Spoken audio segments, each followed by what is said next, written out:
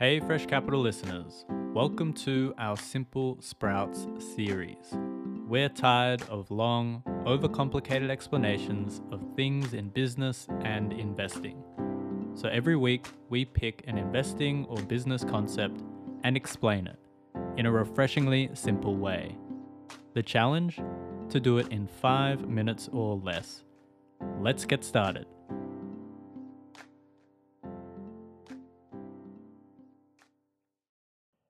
What are dividends?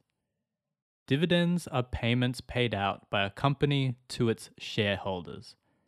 Payments can be as regular as per quarter, half yearly, or annually, or even none at all. A useful comparison is the pocket money you might have received from your parents. They set the price, the amount of pocket money you get, and the frequency in which you get it. If you are bad one month, they may withhold your pocket money completely. After all, it's nice of them to do so, but they don't have to.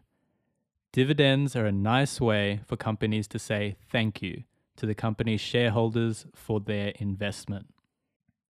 So, what kind of investors want dividends? A dividend investor may invest in technology companies like IBM, who pay an average of $6.56 per share a year.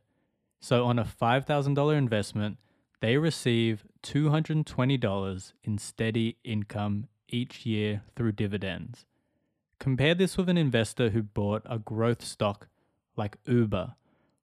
The value of that investment in the last year has swung between $21 to $55, and Uber paid no dividend. So the investment was much more risky and depends at what point you bought their stock.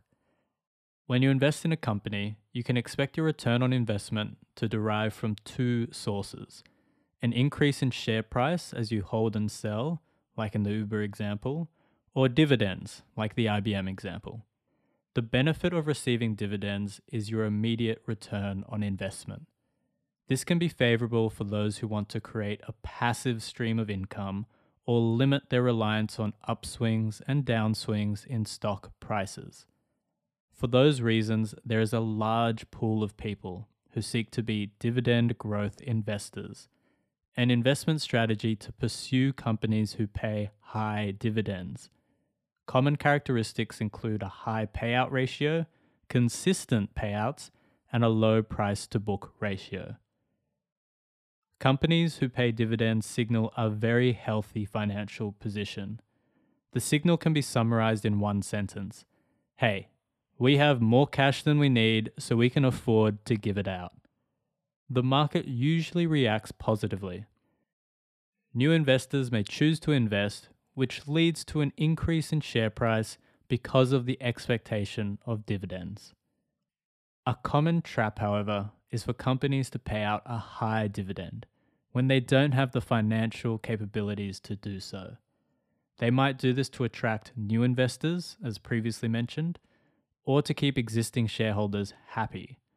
The trade-off, it limits their growth opportunities for the future, or in the worst case, might even involve bankruptcy when they run out of money.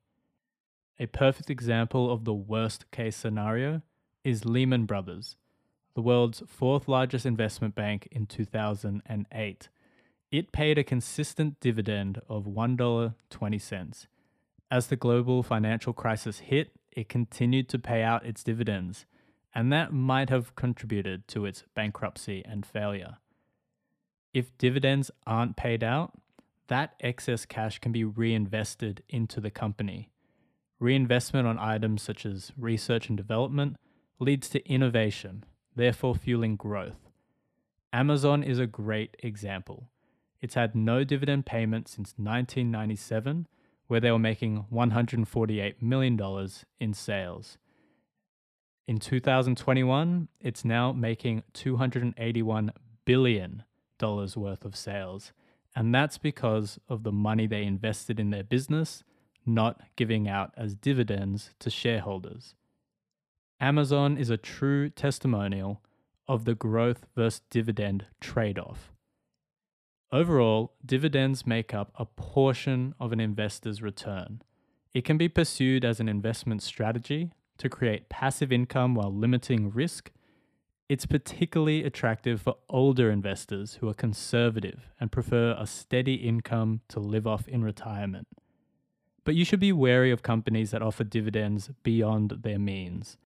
A key sign of this trap is a high payout ratio with poor overall financial performance. Now you have the knowledge to have dividends working for you. It depends on your strategy. Do you want more money up front now or later, or a mix of the two?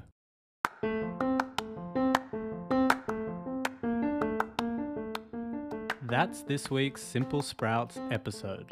Send us an email if there's a concept you want explained simply. Look in our show notes and leave a review. Thanks again, and we'll see you on Sunday for our weekly company breakdown.